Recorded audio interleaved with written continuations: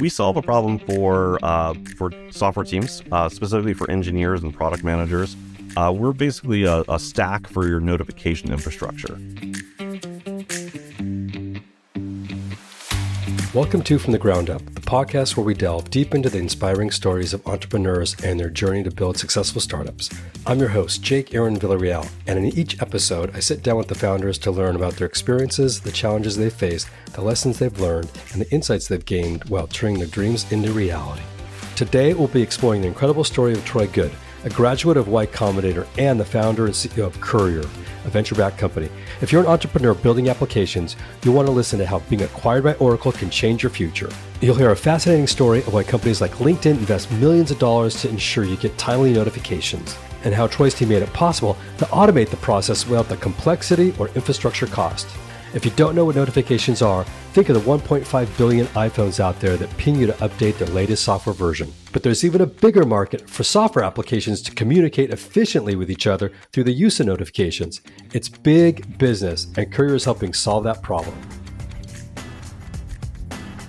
So before we dive in, Troy, we're going to talk about your company. We'll go into all the details of that, but let's talk about you, because I always believe that it's not just the company that people are attracted to, but it's also the founder. But we're going to go back early days in your life. So 5, 10 years old, 15. Talk about you, where you're from, your first job, the things that kind of inspired you to think about at some point maybe starting your own company. Yeah, well, hey, Jake, thanks for having me on, and great to see you as always. Yeah, oh man, like this, I feel like I'm on a date, right? So I grew up on the East Coast. These days I live in San Francisco, but grew up in Virginia, in kind of a remote part of Virginia. Lived on 17 acres and woods, right? Like a mile walk to the bus stop kind of situation. My dad was involved in technology, so he was originally an electrical lineman, but then he started a company. At first running kind of, doing electrical work. But eventually, as like the early 80s kicked in, he started to get requests from local businesses to run early networking cables, right? So this is when offices were first starting to set up. I don't even know if it was Ethernet at the time. It was probably like Token Ring or something crazy, right? That none of us use anymore. But he was out there kind of setting up networked computer systems. And as a result, he brought home a lot of computers. And so I remember even from the age of like 6, like they tended to be a few years old, right? So we had, we didn't have color monitors at first, even when those were popular on the market and just starting to hit. But I still had access to it, and it was like those were my toys as a little kid. Nice. Right? And then he ran his own business, so there was the entrepreneurial side there as well. And I don't know, it was kind of a straight shot. It wasn't like there wasn't, this aha moment for me. It was kind of always being steeped into it. Got it. Great. So being from the East Coast and kind of going through life, go to school, you get out, you end up working for, companies in technology. Yeah. At what point did you end up moving to the West Coast? So I didn't move to the West Coast until in my 30s. I think we're going to talk about it a little bit later, but had the good fortune of helping take a company public and then ultimately selling that company to Oracle. And that opened up a lot of opportunities for me, as well as just changed kind of the financial view of moving to an expensive city.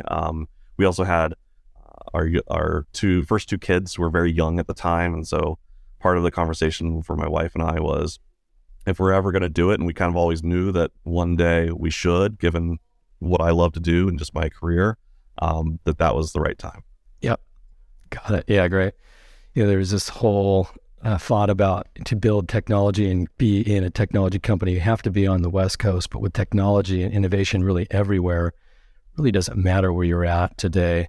It totally doesn't, although I would say, I think the sweet spot is for the founder to be on the West Coast, because the thing is, you can build a technology company and you can especially bootstrap a technology company from anywhere. You can fundraise from anywhere, but there are pretty distinct advantages to being in the Bay Area if you plan to raise venture capital. Yeah, got it. That makes sense. Proximity really does matter when it comes to raising capital and just your network and who you engage with. So um, let's talk about your career. You talked already about a company you helped take public, and early on, you got a degree. Was it in computer science? I never finished my degree, actually, but it was computer science. So I'm going to date myself here, but I had an opportunity to go work for a startup in the dot-com boom.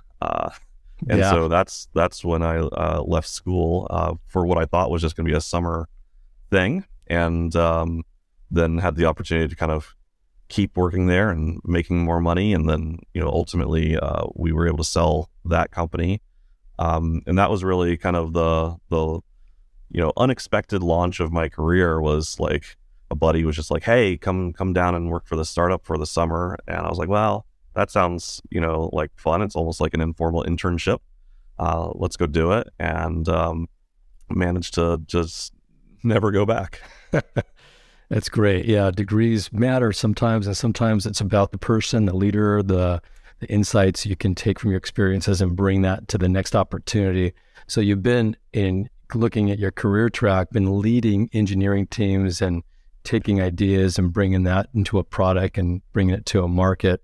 But you did mention what I think a lot of people strive for, which is joining a company that becomes, a public entity or becomes acquired. Right. What company was that, and what was that experience like? So yeah, the big one, the one we took public and was acquired was a company called Eloqua. Eloqua had essentially created the cloud marketing automation space. So they compete still to this day with companies like Marketo and HubSpot. So they enable marketing teams to run kind of their digital campaigns, right? Predominantly email, but also and there was they'd been around for a while. They'd been around for almost 10 years at that point, but it was one of those companies where they hit something. There was like kind of a walk in the woods where they weren't really quite sure what they had yet, and then eventually they had it, and they, as part of kind of creating the market, sometimes it's a little bit slower going, and then you all of a sudden have your fast followers, the competitors that are like, oh, you've struggled and figured out the blueprint. Now I'm just going to do that and perhaps execute faster. And as a result, there was some big changes at the company. They brought in a new CEO. They re-headquartered the company from Toronto to DC. That's where I was based. That's where our CEO was based. And so I was brought in by that new CEO as part of kind of a bit of a rebuild. And, the company was doing well already. I think we were probably at approximately 25 million ARR when I joined. So, we were already off to the races. It wasn't, a super early stage startup then. And so that was part of what, I identified as when they were recruiting me, they were doing so with the explicit intention of running towards that IPO as quickly as possible. I looked at the opportunity, and my judgment was I thought it was possible, and I thought I could help. And so I joined the team. I helped grow the engineering team on the East Coast, helped grow the engineering team on the West Coast. And we were very fortunate that the plan worked, and we took the company public. And about 8 or 9 months later, Oracle came knocking. Wow, that's great. And I spent a number of years at Oracle, so they were in acquisition mode for a long time, and I think still are. Yes. When you go from a company you help take public and then you're acquired by Oracle, there's a shift, I'm assuming, in culture and trying to understand what your tasks are moving forward. What was that experience like? Was it what you expected it to be?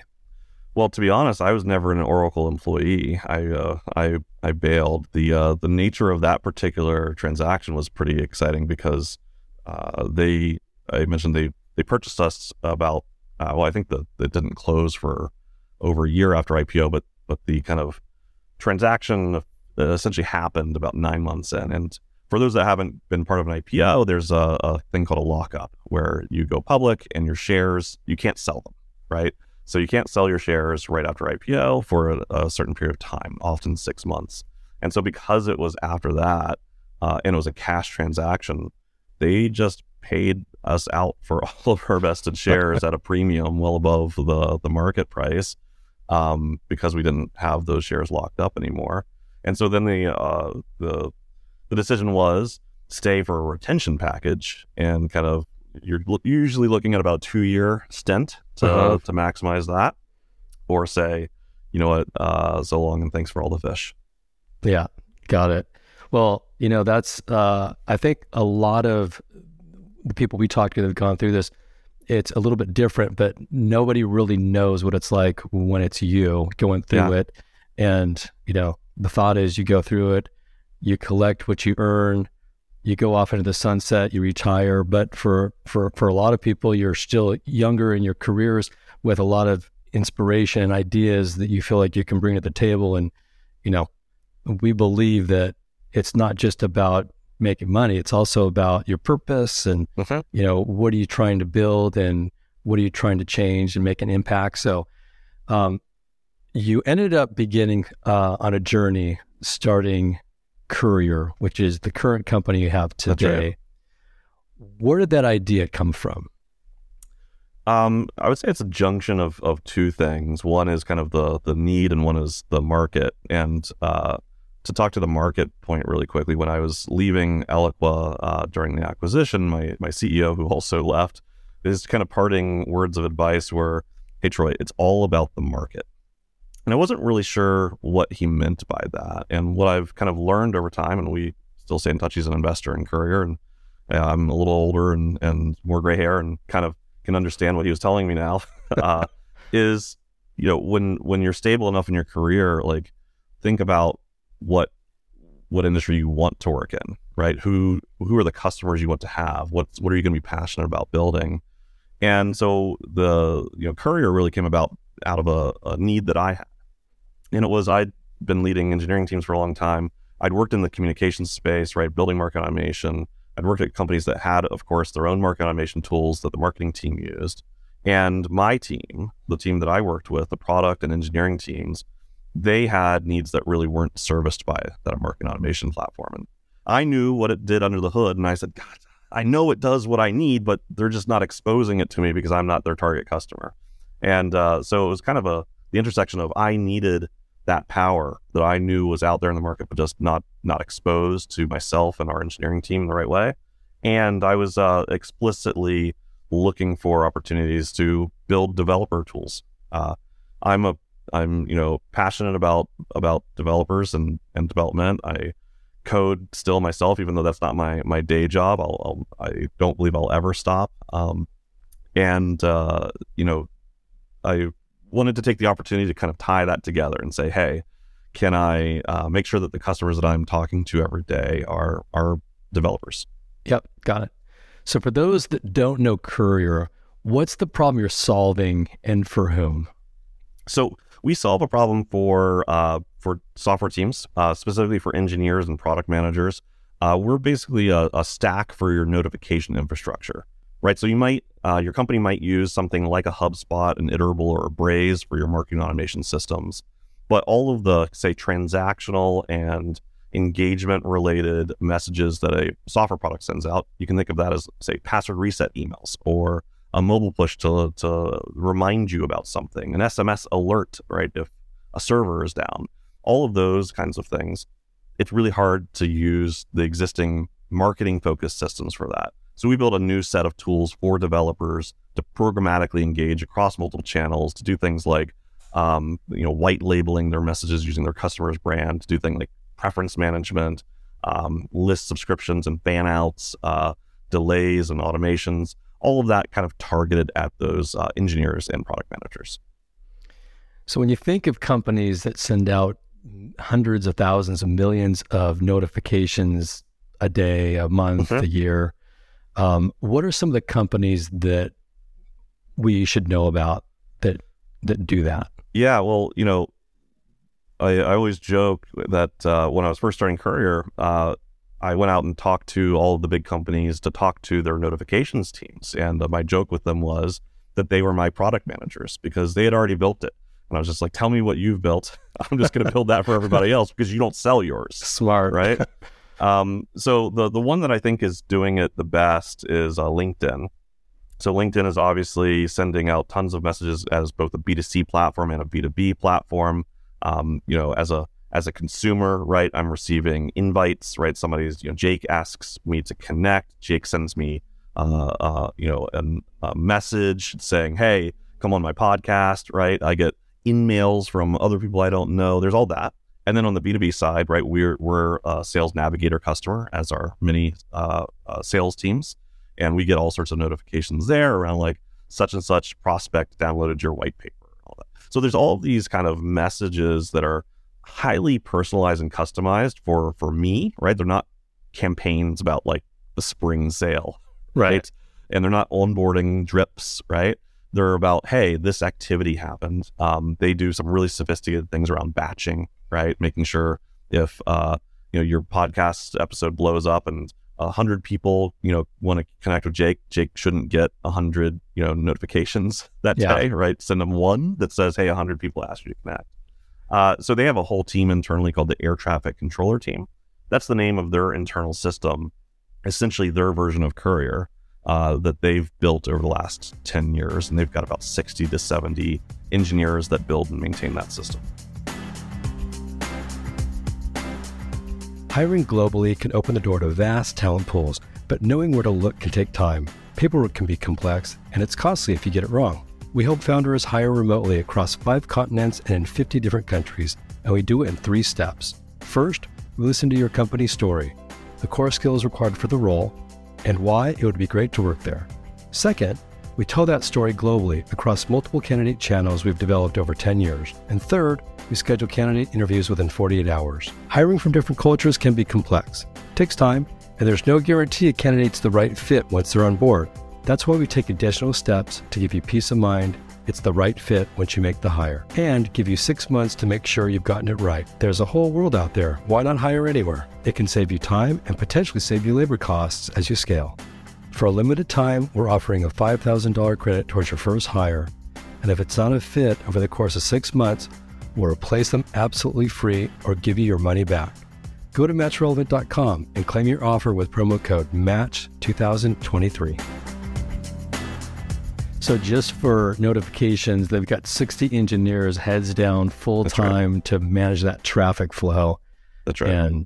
And so you take your company, and so if you're any software company out there that's looking to have notifications built in, I guess the idea is that they don't have to build that infrastructure now for notifications. They don't have to build really anything that can just connect with your platform. That's right. What I was really passionate about starting Courier is making it easy even for that solo engineer working on kind of a side hustle or an MVP.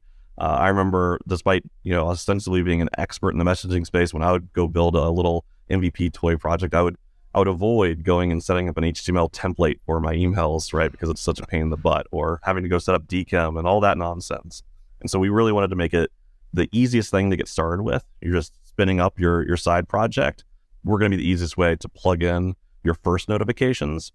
And then very importantly to us, we want to scale with you as your business grows, because eventually we want you to be a paying customer, which is not, where you have to start. Yeah, got it. Well, you say a paying customer. So is it, what's the pay model look like today? Yeah, so we have a fairly typical developer tool like structure where there's a free tier. We try to be very generous with the free tier, so that somebody can get up and running and even use it at a funded startup for a while. Eventually, there are limits in terms of usage there, and then you go into what we call our self-service model or developer plan, and that's really just adding your credit card, and we charge you via Stripe every month based upon what you use. So you send a handful of messages a month, we're going to charge you pennies, right? You send a few thousand, we might charge you a couple dollars. And then of course we have what we call our business plan, and that's for larger customers that want, dedicated support, account management, certain compliance needs like HIPAA. There's a set of things that larger businesses care about that we have a whole sales team that can talk to them about that, right? Yeah, got it. That's great. Wow. That makes it real easy if you want to start a company and you understand there's certain things you need to embed into your platform without having to pay a lot up front. You can get something functional, looks professional, scalable, all that good stuff. This show is about not just the technologies being built, but the people that are building them. When you built Courier, had you had your own startup prior? No, I'd worked at a couple very early stage startups. I mentioned earlier when I first left school, I was, I think employee 15, 16, somewhere around that at an early stage startup. The company just before Courier, I joined as, I think, employee 4 or 5. I think those were the 2 earliest stage. So I'd never been, employee number 1 or employee number 0, depending on how you want to count it, right? So I'd never gone through that first initial phase, but I'd been there early. I wasn't a big company kind of guy. Yeah, got it. So you start Courier, and in parallel, you get accepted into Y Combinator, which is, a school that essentially everybody in technology that's in the startup world knows about. What made you want to do that, and what was the experience of being part of that? Yeah, that was wild. I started Courier in April 2019, and the application for YC was at the end of March 2019. And so it was actually before I'd really even started working on Courier, because I had to, exit my previous gig. But I was sitting there, I saw the deadline, and I was like, okay, well, I'm not going to make this deadline. I'll just wait for the next batch, because they didn't have rolling applications at the time. So it would have been, a 6-month wait. And I'd seen a video, I believe, by Daniel Gross, who was one of the partners who now runs Pioneer Fund. And he was very explicit about, hey, the YC partners actually like to see you apply multiple times. So, don't ever feel like you're too early, because they want to see kind of the delta between your applications. And so I was like, well, there would never be a bigger delta than going from 0 to having something. So I might as well put together an application and be like, I don't really have anything, but here's what I'm planning to do. Fully with the expectation that, I wasn't even going to get an interview, let alone get accepted. And I didn't even decide to do it until the very last day when it was due, and it was a Sunday. I said, yeah, I should just do it. And so spent a few hours. Probably don't need to spend that long, but I did, because I was being neurotic about making sure it was perfect, or as perfect as it can be for a last day submission. Yeah. So, send it in, put it out of memory, right? Like, of course it was kind of back there, right? I cared. I don't want to pretend I didn't care, but I wasn't optimistic. Yeah. Right? So I was like, okay, I wonder how they're going to, how will I know that they've told me no, right? Will I get the email, or what's going to happen? So then literally, a few days later, start the company for real, full time. And at the end of that first week, we met the person who became the lead for our seed round, which we weren't necessarily even going to raise. And so a few weeks into starting the company, we had a term sheet for our seed round, and had just been invited to interview at YC. Went and did the interview, and they tell you same day if you're accepted at the end of the interview. And so we were very fortunate that we were accepted. And so we had the term sheet and the YC acceptance, which is a pretty great start. I was like, all right, IPO in a few months, right? Like, you plot the trajectory here. And ultimately decided to do both. And so we have an amazing lead for our seed round, Pat Malatak, who's former VP product at Twilio, absolute expert in our space. And then, going through Y Combinator, and that's an amazing program with obviously a well-known pedigree, amazing peers in there that I still stay in close contact with, right? Where we're kind of able to share our experiences and oftentimes very shared experiences of challenges we're going through. Right. I feel very fortunate. What did you think was the biggest benefit? You got the network out of it. Sounds like that's a really big benefit. Anything for startup founders that may want to apply that they don't know what they're going to get out before they potentially apply to do it? Yeah, so I would say that there are essentially 4 key benefits to YC, and which one's going to be applicable to you or most exciting to you is going to vary on your circumstances. So the first is that, some people consider it a school. I don't. There's very little training, right? There was literally like a day a day where we went in at the time, we were all going into Mountain View on site. That's all changed now post COVID. But we went in for a day. There was a bunch of sessions, and they were like, "Here's how you cold email people. Here's how you do this. Here's how you put together a pitch deck." See ya, right? Like, that's the extent of the school. So I think that can be valuable. Like if you're a fresh grad coming out of Stanford or whatever, Right. You're going to learn things in that because you haven't really been in a startup environment yet, and they kind of give you that crash course. If you've been in a startup environment, frankly, you're unlikely to learn all that much. You'll learn some things because they cover a lot of different job functions, and you're unlikely to have done them all, but limited.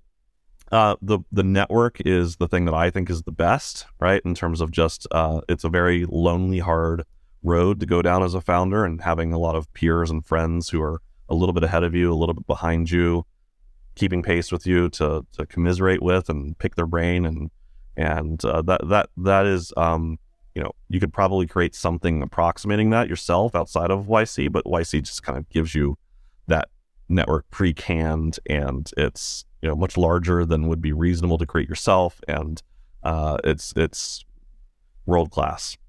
There is, the opportunity to pitch at the end of the program for demo day. If you are like most YC companies, you haven't raised a seed round. We were very different in the fact that we raised kind of, concurrently with going into YC. So Right. We didn't really need to raise money after YC. For the companies that do, which is 99% of YC companies, it's an amazing platform to launch your fundraising, program from, and certainly does increase both the odds of success and the likely valuation that you're going to get. So there's value there. And then the last one is, if you're selling a product to startups, like Courier is, gosh, it's a great place to build awareness early on, to find your first customers. And we found our first customers via YC. That's great. Really easy to make those introductions, I'm sure, once you've gone through a class or gone through the program with someone. When did you feel like things were starting to click for Courier? You've got your funding, you go through YC, maybe you get your first couple of clients. When did you go, you know what?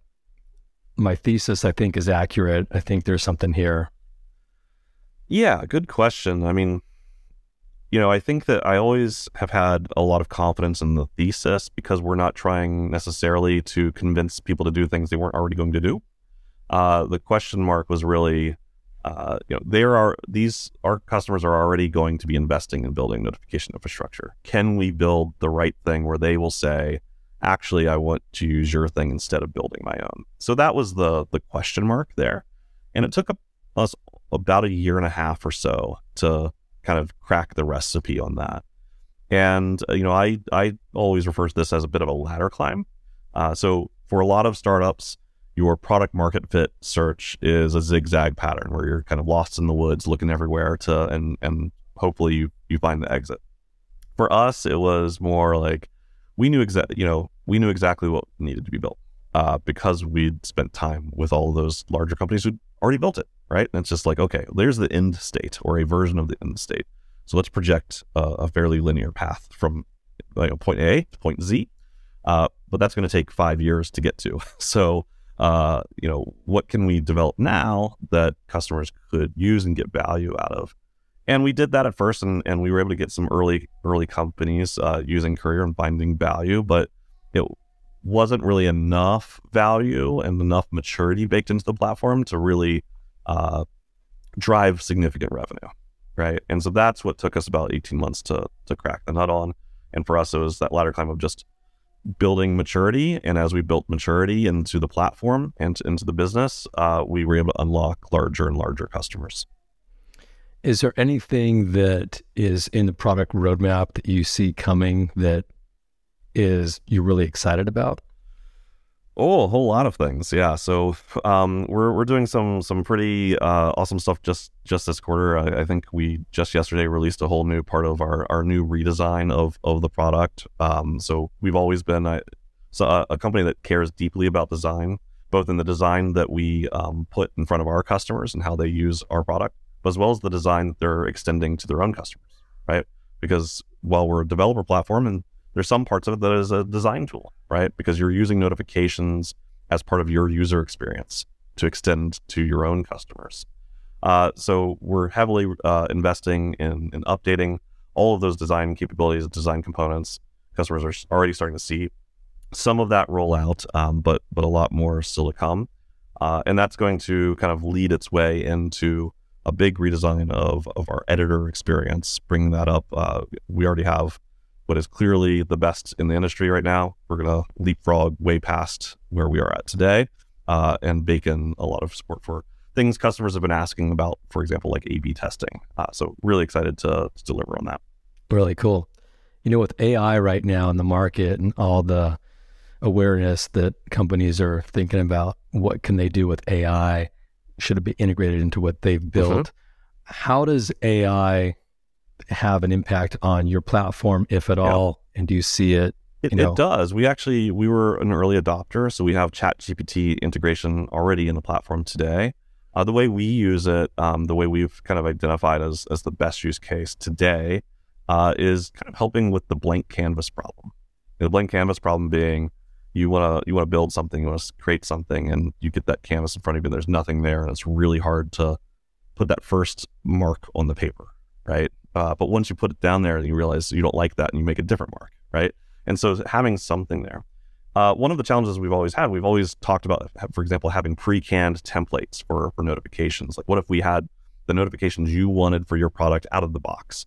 The problem is, as we looked at our various customers, everybody's got different notifications. Notifications are very specific to your own business. And so what we did was we integrated ChatGPT as a way to very quickly spin up your notifications, where you can just tell Courier, hey, here's the kind of notification that I want, and we'll spin that up, wire it up, put all the content in for you. Are you likely to click publish and take that to production just like that? No, but now we've kind of cracked through that blank canvas for you, and now you can start to tweak to meet your own needs. Wow, that I'm sure saves a lot of time. So looking at the market today, and when you and I started talking, this was pre-COVID, into COVID, and now looking at, we've come out of COVID for the most part, I would say. The trends in companies were everything remote, then maybe coming back to on-site, maybe hybrid. Where's your position on this? Great question. I think that we consider ourselves remote first hybrid, which is like, let's just slam a bunch of buzzwords together. Like, I don't know that we really as an industry identified the taxonomy of possible options here. The way we've solved for it is we have a fairly large centricity in the Bay Area, but not everybody. So I would say about 2/3 to 3/4 of our companies in the Bay Area, but we have a significant number of our team that's not in the Bay Area, right? And the vast majority of our Bay Area employees do not come into the office every day, but we do have an office. And I went into the office once this week. Other weeks I go in 3 days a week. We've got some employees that come in 3 to 4 days a week that are in the Bay Area. Some that are in the Bay Area that almost never come in, maybe once a quarter. We do try to fly the whole team out to get together once every quarter or two to do some team building and social activities. So I don't know, man. Like we're still feeling it out like anybody else is. I don't think it's realistic to say we're going to go back to everybody's heads down in the office every day. At the same time, I think the companies who are just saying, hey, we're never in person, we're never shoulder to shoulder at a whiteboard, I think you're missing out on a lot there. So trying our best to kind of find the sweet spot in between. Yeah, got it. That makes sense. We're seeing some really interesting trends, but hybrid seems to be growing in favor of a lot of founders and companies having that ability to have people come in, not the whole way, not all the time, but also being able to be productive in certain meetings and improve culture in certain ways. So I think hybrid's a good option. We talk with a lot of investors at companies. In fact, we invest in companies ourselves. And one of the questions is, if you're going to be hiring and building teams that are not local, that are remote, the U.S. is one way, but globally, we're seeing a lot of companies look at Canada and look at Mexico and look at South America for, talent, but also cost and labor and, strategies around international hiring is becoming top of mind for a lot of companies we're talking to. Have you been in a position yet where you've hired anyone international? Have you thought about that strategy? We haven't yet. We have thought about it and talked about it, and I think we fully intend to go down that path. It's just been, there's some compliance questions on our side that are 100% solvable, right? But require effort. Yeah. And we just haven't prioritized the effort to structure the business in the way that we would need to in order to, do so while complying with our customers' own data needs. So that's the trick that it's, for a lot of other companies that wouldn't even be a concern at all. I think, I think within the next year we'll have figured that out and made some progress there. It's just a matter of time. Yeah, got it. Sounds like most founders of startups have got multiple things to do and not enough time to do it. Yeah. And where do you put your priorities? So exactly. If you're a founder out there and you want to build a startup, what are some of the lessons or some of the teachings you would share with them? Yeah. So I talked to a lot of, early stage founders, folks who are just spinning things up. Some are repeat folks, like folks that I've known for a while. And one of the things that is true is that even if it's not your first time, so whether it be your first time or a subsequent time, it's really hard to get out of your own head and get kind of critical evaluation of your idea. I love building, and a lot of, my friends are engineers I've worked with in the past, and the great ones love to build. And it's very easy to just jump right into doing that. This is cliche and rote advice, but it is still advice that I see almost never practiced, which is don't start building something, right? Go out and find customers to talk to, right? Go out and with your voice, with your face, right? Go talk to them. Don't just read something. Go have a conversation with the folks that you believe you're solving a problem for, and identify whether what is the likelihood that they're actually going to purchase this, right? There's all sorts of customer discovery frameworks that you can use for kind of trying to identify the actual real need of the problem you're attempting to solve. I don't think you need to be all that highly structured about it. I just think if you're thinking about starting a company, go find, identify who you think your customer is, and then go spend as much time with that kind of person as you can, and don't start building something until you're confident that you know who you can go sell the first release of that to. Yeah, that's great advice. I think you need to have a need that someone has to have solved before you build something and hope that they actually need it. So absolutely makes sense to me. We look at companies a lot of where they're at and how they've tracked, but we also talk to the founders about their level of success, satisfaction, happiness. And out of, we've interviewed 35,000 people in our business so far. And one of the things that's a common denominator is happiness is equated to progress for a lot of people and a lot of companies.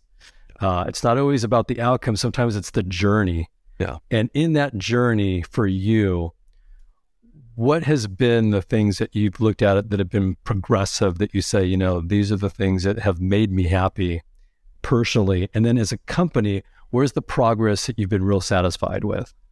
Yeah, I think I'll answer that in reverse, starting on the company side. On the company side, it's always around metrics, right? It's around revenue, it's around usage, it's around,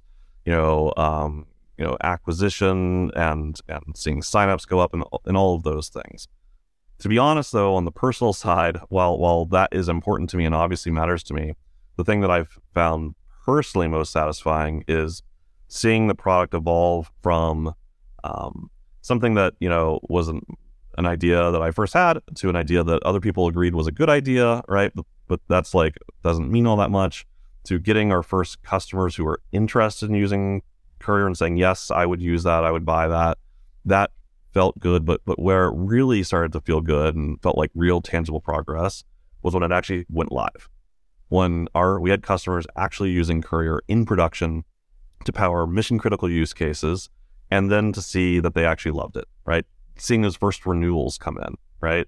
Seeing that it wasn't just seeing the first time somebody that wasn't me sell the product, right? And so it was like are people just like buying it to be nice to me, right? Like, like seeing that kind of progression of proof points add up over time to our first 6-figure deal, not because of the revenue necessarily, but showing, hey, this is how that customer values what we've built, right? And just seeing that kind of grow, that that's really where the juice has been for me. And then going and talking to those customers, hearing sometimes complaints. I love complaints. It means they care, right? The worst thing in the world is you go talk to somebody, they're like, oh yeah, I mean, I don't know, we I guess it's still running, like we don't use it. So it's the customer adoption and love of the platform is really where I've derived my personal satisfaction. Yeah, that's great. Well, this has been great talking to you, Troy, getting an update, seeing where things are from your perspective. If someone wants to find out about Courier, where can they go? Yeah, really easy. We're www.courier.com. So it's Courier. And yeah, come check it out. We've got a free version of the platform. So if you're just working on a side hustle, hackathon, early stage startup, or even late stage startup, come check it out. Perfect. All right. All that will be in the description below. Troy, good catching up with you as always. Yeah, Jake. And we'll catch up on the next time we go around. Absolutely. Thanks, Jake. Okay, see ya. Bye-bye.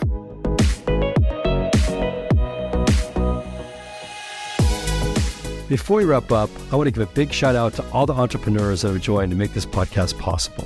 And for all the listeners for listening. It means the world to me that you chose to spend your time with us today.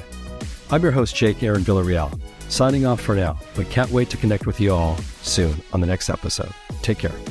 This show is sponsored by Match Relevant, a company that helps venture-backed startups find the best people in the market, and they do it in 3 simple steps. First, they sit down with founders to understand their story. Second, they tell their story into multiple candidate channels. And third, they schedule interviews within 48 hours. Find us at matchrelevant.com to learn more about how we do it.